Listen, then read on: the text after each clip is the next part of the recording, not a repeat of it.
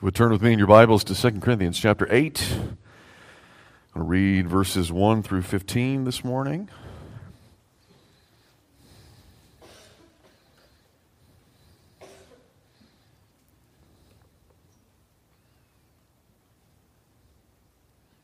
Hear the word of the Lord. We want you to know, brothers, about the grace of God that has been given among the churches of Macedonia. For in a severe test of affliction, their abundance of joy and their extreme poverty have overflowed in a wealth of generosity on their part.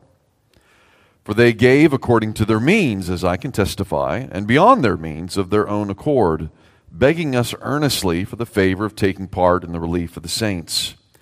And this not as we expected, but they gave themselves first to the Lord, and then by the will of God to us. Accordingly, we urged Titus that as he had started, so he should complete among you this act of grace.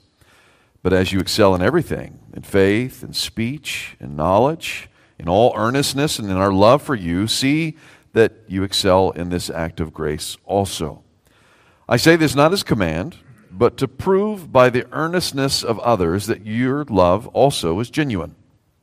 For you know the grace of our Lord Jesus Christ, that though he was rich, yet for your sake he became poor, so that you by his poverty might become rich.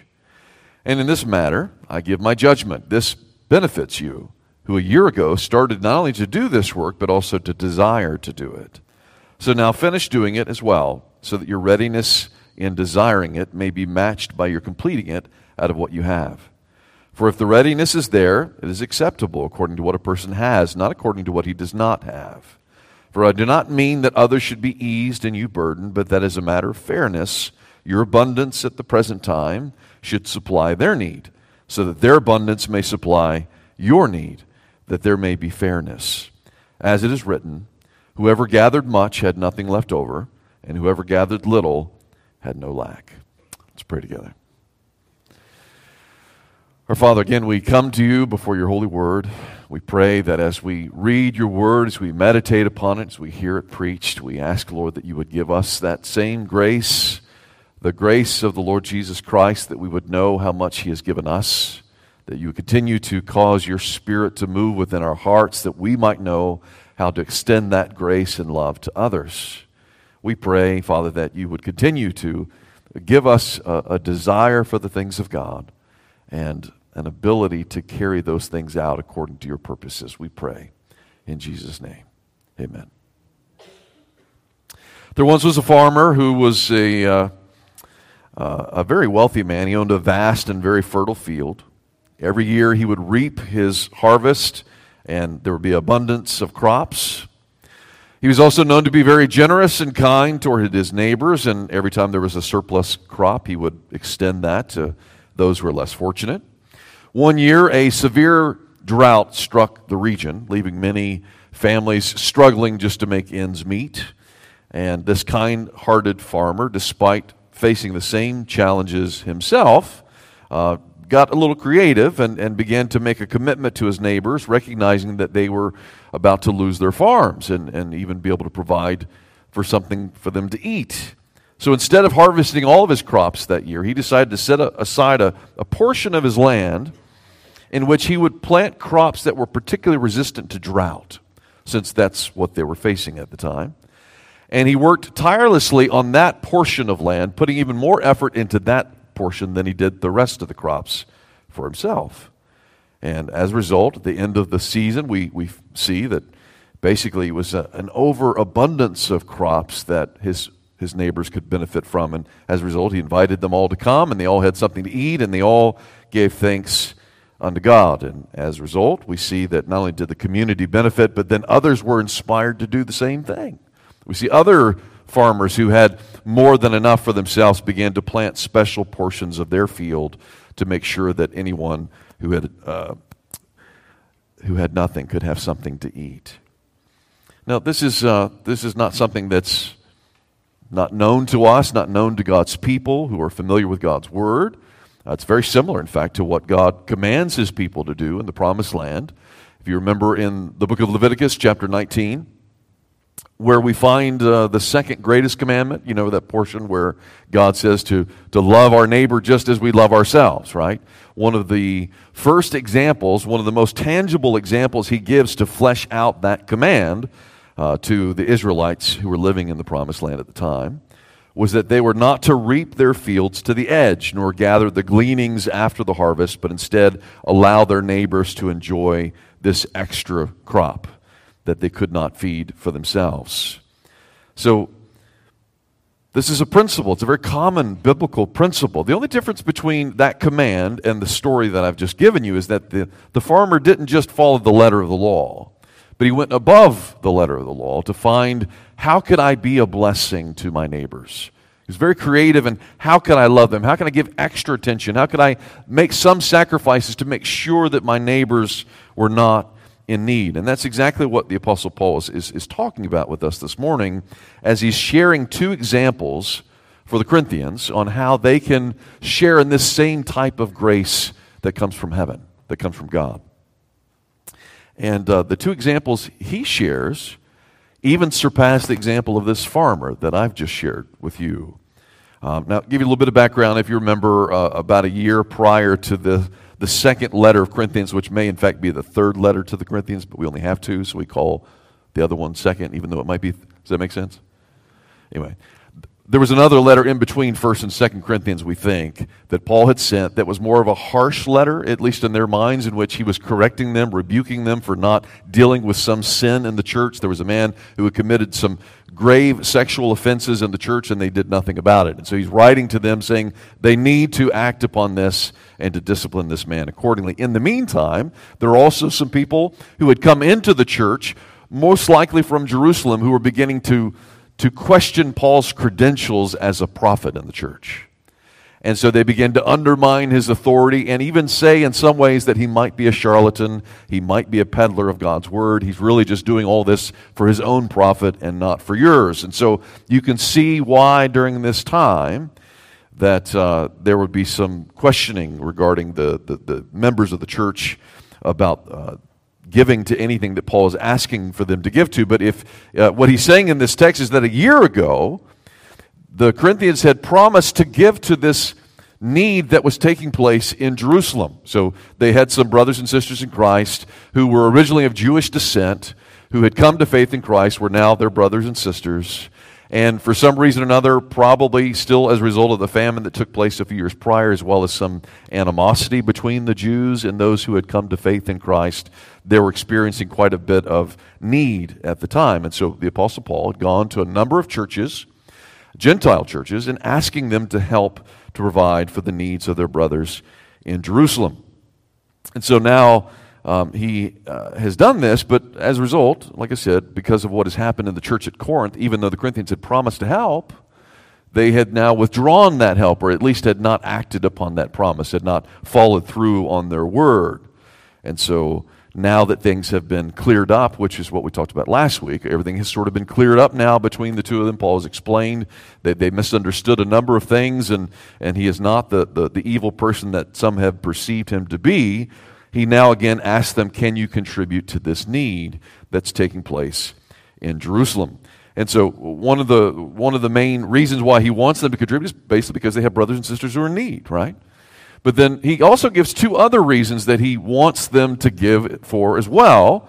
One of those reasons is the fact that, if you remember, the Apostle Paul is constantly trying to show not just the church but the world that God has broken down the animosity, the wall between the Jew and the Gentile. So by giving these Gentile Christians the grace of God to give to their Jewish brothers who also now have shared in the same faith, it's showing there is a one family of God, a one people of God, one vine that these have been grafted into, if you will. But then secondly, in addition, he also wants them to give for this reason. He says that by receiving the grace of God and then demonstrating that grace by giving grace to others, you are proving your own earnestness of love for Christ and His church. In other words, you're proving in some way that you are in fact filled with the Spirit of God by promoting these acts of love. It's interesting, Paul speaks of the grace of giving 8 times in this one appeal that he makes to the believers here in Corinth. It keeps mentioning the word grace again and again and again. And the reason why is because giving is a clear mark of God's grace. The word grace means give. It means to give something that someone doesn't deserve. And yet they have received this type of giving many, many times. He's now telling them to respond in kind, to also act upon this type of giving. In fact, it's, if you read the book of 1 John gives a number of assurances for why someone ought to believe that they have salvation. And he promotes a number of things. You love the saints, you love God, you do these works of obedience, of charity, etc. All these things are promoting the fact that you are indeed a believer who's filled with the Spirit of God. And we can do the same thing with a number of other things when we think about, how do you know if I'm a Christian? How do I know that I'm a Christian? Well, I can look at a number of things perhaps in my life. I can say, I love God's Word, and I want to read it daily. I want to find what God wants for me as a man of God, but also how do I get to know Jesus Christ better? I'm going to go to His Word. That should be some evidence that the Spirit of God is working in me to know Christ in that way. Same way, there's a commitment to prayer that Christians make, that we want to lift up our desires daily unto God for things according to His will. We're not just trying to figure it out on our own. We're now looking to God for His guidance. We're looking to God for His strength. We're looking to God for His wisdom, things of that nature. We can also think of someone who really is a Christian is someone who wants to continue to be in the house of the Lord every Sunday. They want to be with God's people. They don't want to neglect meeting together, as is the habit of some, as the writer of Hebrews says, right? These are a number of ways that we can see evidence or proof that the Spirit of God is at work in us. And in this text, Paul is adding one more.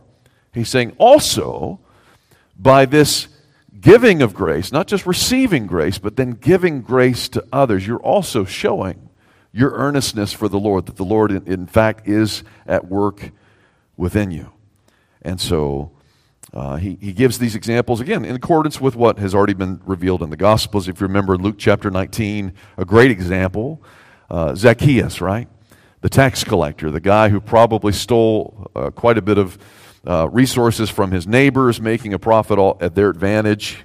If you remember, when Jesus comes to his house to eat, at some point in time, from the time he first hears the gospel to the time that they're eating together, he has received the grace of God.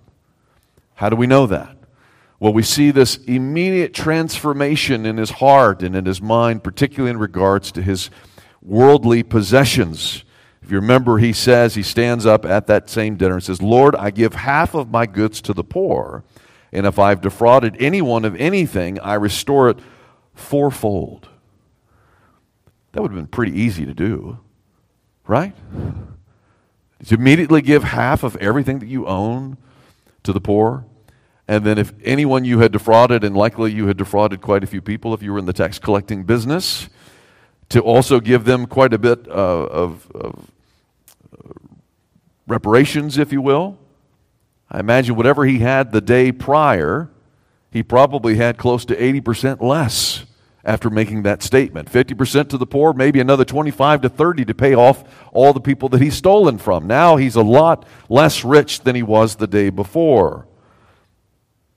It took some change of heart to cause that type of change of behavior. Now compare Zacchaeus to the rich young ruler in the chapter prior, Luke 18. Jesus was testing his resolve to be a follower of Christ. He says, what must I do to inherit eternal life? He thinks he's kept all the laws of God. He thinks that he loves God and loves his neighbor as himself, but Jesus particularly makes this one request, this one command of him to prove that he doesn't love his neighbor at all. And he says, I want you to go and sell all that you have and give away the proceeds to the poor. And what does the scripture say? It says he went away in sadness because he was a rich man. And he walked away from following Christ. So in that context, if you remember that Jesus says it's easier for the camel to go through the eye of a needle, right, than for a rich man to enter into the kingdom of heaven. And yet, he says, what is impossible with man is what? Possible with God. And we see that in Zacchaeus. Because it's interesting, right after Zacchaeus makes this statement, Jesus says this, behold, today salvation has come to this house, since he too is a son of Abraham. What does he mean by that? He's basically saying, I see the faith of Abraham in Zacchaeus. I see the same Spirit work in Zacchaeus as originally worked in Abraham. It was this type of grace that Paul was commending to the Corinthians, many of whom were very rich in worldly goods. In fact, Corinth was a very thriving commercial city on the coast of Greece. So I try not to get too much into geographical and historical things, although I know you all love those details, and I love to give them to you. I'll try not to spend too much time on them, but nevertheless, it's important to understand a little bit about geography here and history in this context. So basically, Corinth is one of three primary cities, if you will, in the southern area of what is now Greece today, but it was called Achaia as a region in the Roman Empire, consists of Corinth and Athens and Delphi. It's the southern region. Everybody with me so far? There's also a northern region of what today is Greece that at that time was called Macedonia. And there's actually a country called Macedonia today. It's not exactly the same geographical lines. But nevertheless, the northern area consisted of another three cities that you would know better, perhaps, than the first three that I mentioned: Berea, Thessalonica, and Philippi. Right? All three of those are mentioned in the book of Acts. What we know, the difference between these two, is that they're all in the Roman Empire, but at this time at least, the southern area of Greece was much more wealthy than the northern area. They had come across hard times, economic times in the north, and as a result, very few people in the churches in the north had that much money.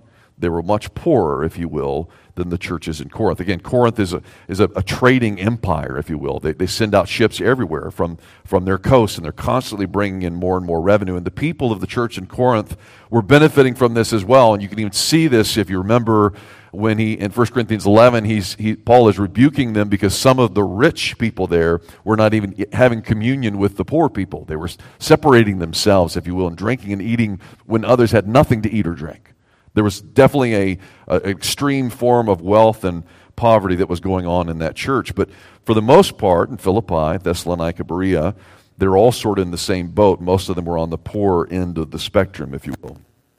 So it's interesting that Paul uses Macedonia as his first example of the grace of giving, for he's comparing them, in a sense, to the church at Corinth. For the two churches are like night and day. One is very rich, and the other one is quite poor. And nevertheless, Paul praises God for the outpouring of God's grace upon these churches in Macedonia. They give and give and give again, even in the midst of what he calls severe affliction and extreme poverty. Those are the words he uses: severe affliction and extreme poverty. They're continuing to give generously to the saints in Jerusalem. Now, we don't know all the specifics of what the afflictions they were going through. We know that Thessalonica, there were a number of believers that were being persecuted at the time and may still be persecuting after this letter has been written. That may have spilled over, if you will, into Berea and Philippi as well. We don't know.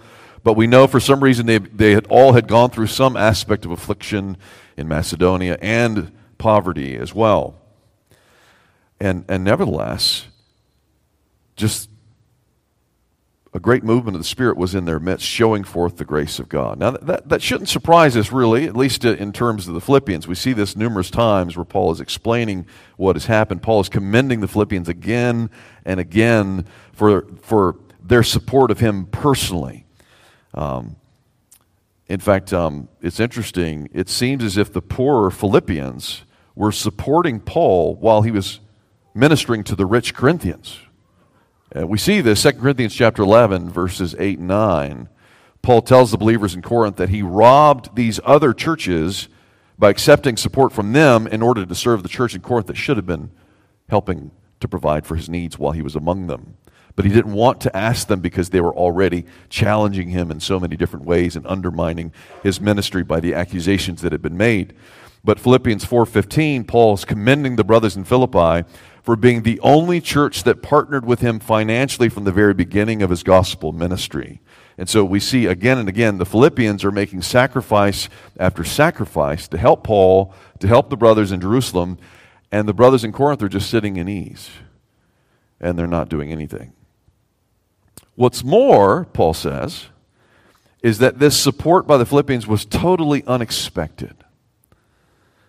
Because they were so poor, Paul never actually asked them to give to this particular need in Jerusalem. Even though we explicitly see a request of this kind in reference to the Galatians and the Corinthians, he's saying, I want you to give to this need. We don't see this in Philippi. The Philippians are giving without even being asked to give. It seems in part because Paul didn't think that they could give because they were so poor themselves. And yet they surprise him again and again in terms of their giving. And contrary to his expectation, in verse 4, it says, they begged him earnestly for the favor of taking part in the relief of the saints. Now, that should astound us. Normally when we think of someone begging, we normally think of a panhandler, right? They're begging, please, sir, can you spare some change? Please, sir, can you give me some money? But in this case, it's the other way around. They're begging Paul, tagging at his coat, please, sir, can we give you money? Please, can we help contribute financially in some way? Please, can we aid our brothers and sisters in Christ in Jerusalem? It's the exact opposite of what we would normally expect. But because in some way or another, these believers in Philippi had come to believe what Jesus said in Acts 20, verse 35. It is more blessed to what? To give than to receive. They considered a blessing to give and not just receive. But it wasn't just the fact that they begged him to give, but Paul actually says they considered a favor to them personally that Paul would allow them to give. He's like, please do us this favor. Please help us. We want to give. We have to give. They considered it a personal blessing and favor to them if they could just assist their brothers and sisters in Christ in some way. So contrary to what Paul was being accused of, he's not twisting anybody's arm here. In fact, it's the other way around. The Philippians are twisting his arm. Please, let us give. Then in verse 3, Paul says this. He says, they gave according to their means and even beyond their means in helping the saints in Jerusalem. Now, what exactly does that mean? Well, it means in some way they were giving money they didn't have. Doesn't mean that they were, investing in stocks and hoping that it comes out right, or lottery tickets or anything of that nature, but rather in some way or another, either they were doing additional work so that they could give money to this particular cause, or else they were sacrificing some of their own basic needs in order to meet the basic needs of their brothers and sisters in Christ in Jerusalem. Now, this should remind us a little bit about the poor widow, if you remember, in Luke 21, another comparison to the rich young ruler that Jesus makes in that particular gospel. If you remember, toward the end of his ministry, he sees this poor widow giving the last 2 copper coins that she has and putting them into the offering box. And he sees this after he's seen all of these other people give a lot more money than she did. And yet he says that her contribution was so much the greater because she gave out of her poverty, whereas they gave out of their abundance. Now notice very carefully, this is not what Paul is commending the Corinthians to do. He's not saying, give beyond your means. He's just saying, give according to your means. But he's giving the example of the Philippians to say, they're doing that and so much more, and yet you're not doing anything. How wrong is that? In fact, if you remember from 1 Corinthians chapter 16, the original appeal that Paul made to them, verses 1 and 2 says this.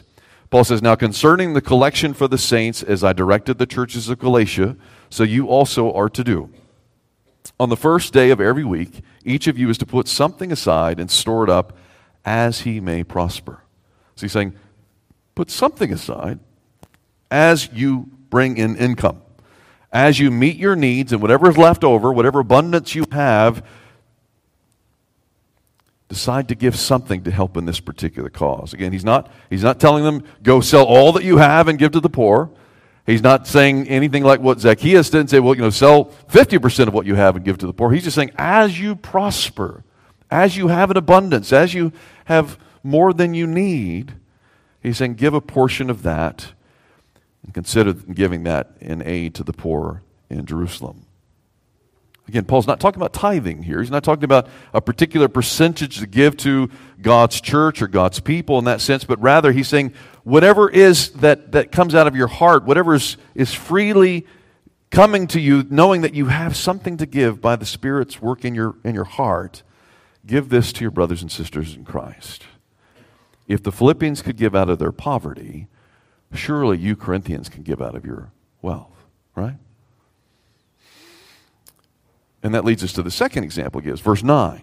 There, he speaks of the gracious giving of Jesus himself for the sake of the church. Unlike the Philippians, as you know, Jesus did not originally come from poverty, right? Right? We know that Jesus was alive long before the incarnation, right? We do have Trinity concepts and incarnation concepts here.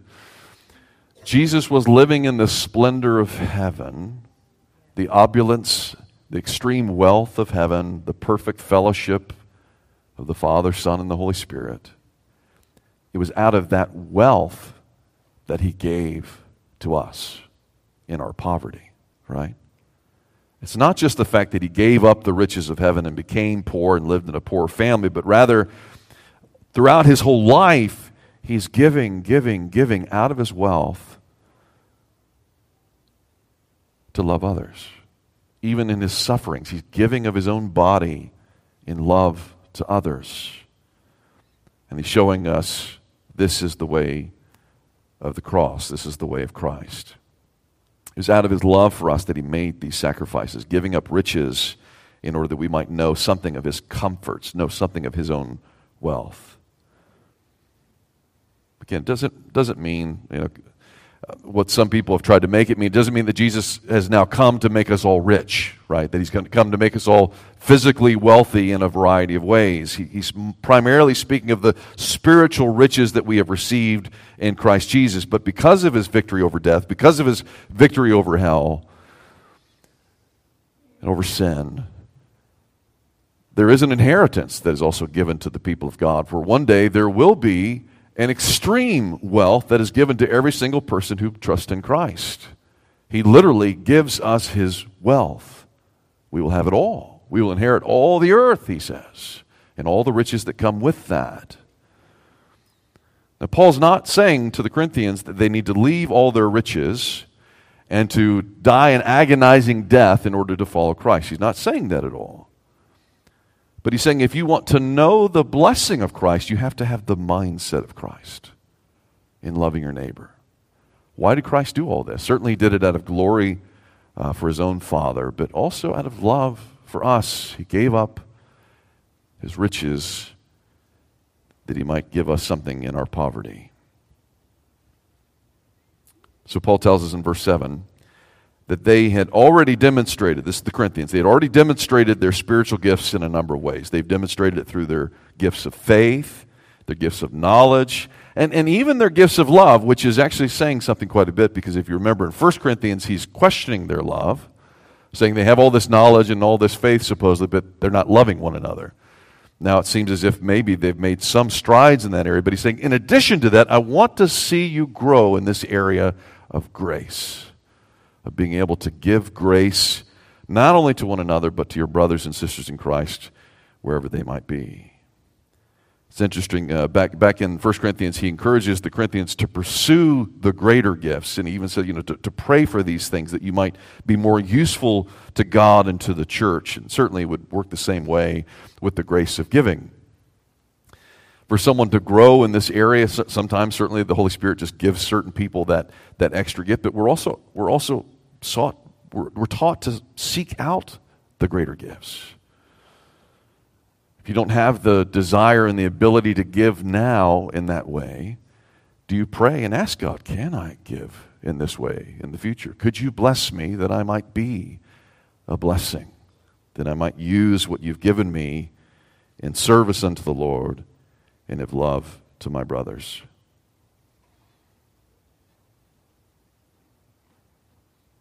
Again, notice he's not commanding them to do this. This is not just a bare command. Rather, he wants them to have the desire to give that they don't currently have.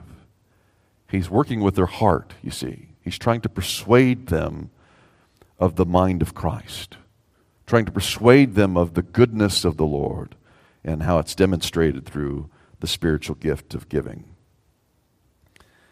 And he tells them in verse 10 that this act of grace is not a detriment to them personally at all, but rather an extreme blessing to them. That as they continue to grow in their ability to give grace in this way, they too begin to take on the joy of the Lord. It'll add to them in so many different ways. After all, why do most people want money? They think it's going to bring happiness.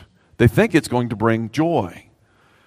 But here Paul is saying, no, you can have more joy by giving than you can by receiving, if you see it in the right way. And so Paul is saying it's not just the act of giving, but it's the desire to love your neighbor that counts. Your desire to see Christ glorified that counts. It's not just the act of giving itself. In fact, it reminds me of a story of a church member in Scotland a couple of generations ago who accidentally put into the offering plate a crown piece instead of a penny. Big difference in those two coins. When he realized what he had done, he, as surreptitiously as possible, asked the usher, can you give me the coin back? I didn't mean to give that particular coin. And immediately the usher, who was also Scottish, and if you know the Scottish well, immediately said, in once and forever. And then the man said, oh, well, at least I'll get credit for it in heaven. And the usher said, no, you won't. You'll only get credit for the penny. Because the Lord considers the heart and not just what is given. You see, you don't get credit for something you didn't mean to give. It works the other way around, though, as well. And this was the issue that the Corinthians were having. They had had the heart. They had had the desire to give, and yet did not follow through with the giving. And that's very important, too, because I think oftentimes, sometimes we're feeling pretty religious. We're feeling pretty spiritual and good about ourselves. Particularly, maybe we sing a good hymn or a song, spiritual song of some kind, and we feel close to God. Sometimes we might be meditating on a particular passage of Scripture, and it really hits us, and we just love God. And then we don't act upon it. He's saying it's both and. It's the desire does count, but then the action counts as well. The two of them go hand in hand. When someone desires to give and then actually gives, it's both a blessing to the one who receives as well as to the one who gives. Of course, you sort of have to state in these times in which we live, this is not any aspect of communism. Paul's not asking everybody in the church to sell all their lands and to distribute it equally to every single person in the church. He also is not saying, a very common term that's thrown around in our culture today is the idea of income inequality, as if somehow we're going to make everyone have the same income. It's impossible. You wouldn't be able to do that even if we tried. And if you remember, even Jesus said what? He says that the rich and the poor, you'll have them always with you. There will always be distinguishing differences. He's not suggesting that we eradicate any aspect of private property or anything of that nature. Even if you remember Ananias and Sapphira, their sin was not in the fact that they had kept some of the proceeds for themselves, but they had lied about giving all of it when they had in fact kept some of it for themselves. Everyone is entitled to their own private property and allowed to give what they want to give.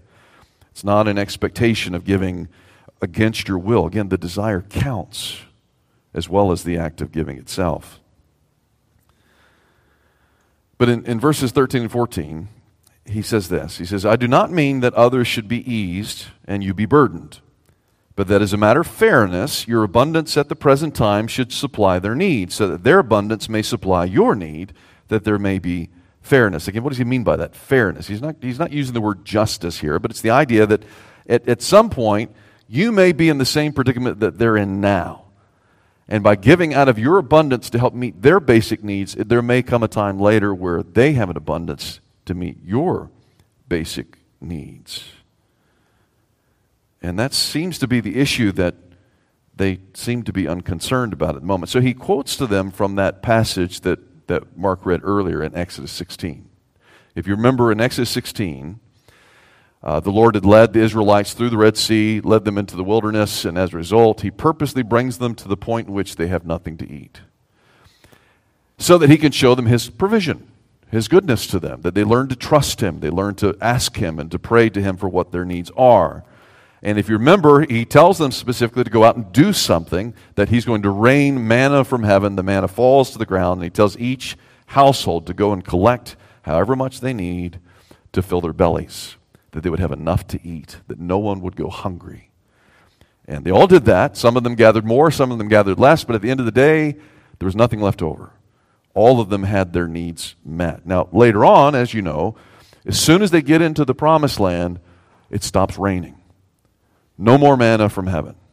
How is God going to provide for their needs? Sometimes there's going to be an abundance of crops. Sometimes there's going to be less than an abundance of crops. There's going to be poor. There's going to be rich. Why does God continue to allow this? Because he wants to continue to show the goodness of the Lord, but now through his people. As his people take on the mind of Christ and begin to love each other in this way, there will always be an abundance of some to help with those who have less. It's to promote the unity of the people of God, to promote the love of God's people for God and for each other. And so that's exactly what Paul is saying here. It's not just a principle for the Old Testament people of God, but it's the same principle for the New Testament people of God, with the church today. You know, in fact, in just a minute we're going to be observing the Lord's Supper, right? We normally think of the Lord's Supper as the body and blood of Christ, and absolutely it is, but it also is a sign and seal of God's corporate body, meaning all of us together as well, unified and learning to love each other. We're discerning all of the body in that regard.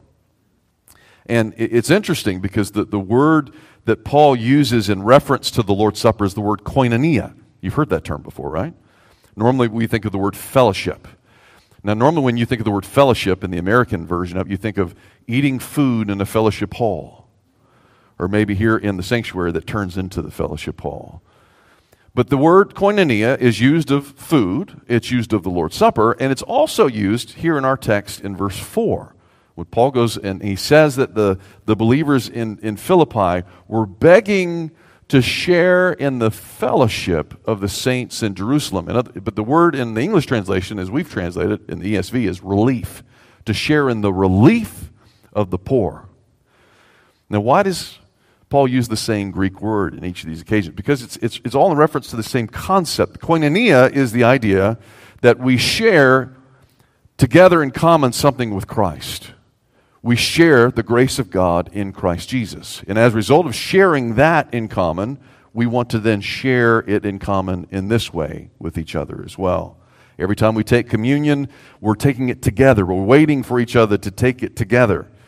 And then we're continue to manifest that throughout the week. It's not just a sign here that we only do on Sunday, but throughout the rest of the week as well, we're sharing that with the people of God. Whether that's here, or whether that's in Ukraine, or whether that's in Malawi, or wherever it is in the world, it's the Lord's Supper is a table for all the Christians throughout the world.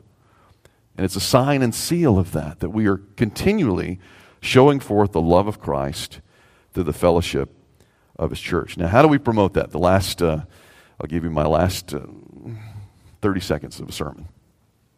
How do you apply that? To me, it always comes back down to prayer first, right? When we're taught to pray in the Lord's Prayer, I keep going back to the Lord's Prayer again and again and again. When we're taught to pray, we're not taught to pray this way. Give me this day my daily bread. How are we taught to pray? Give us this day our daily bread, right? You've noticed before that in the Lord's Prayer, it's not meant to be a prayer that I pray in isolation. You can pray it apart from other people, but it's the idea that even when I'm praying by myself, I'm not just thinking about myself. I'm thinking about all God's people. I'm not just praying for my temptations, I'm praying for their temptations. I'm not just praying for my provision, I'm praying for their provision. So again, I tell you, if you take this prayer seriously, this prayer literally, and you begin to pray, Lord, give us this day our daily bread, even when you're all by yourself, it will continue to promote in you the mindset that you'll care for the provisions of your neighbor.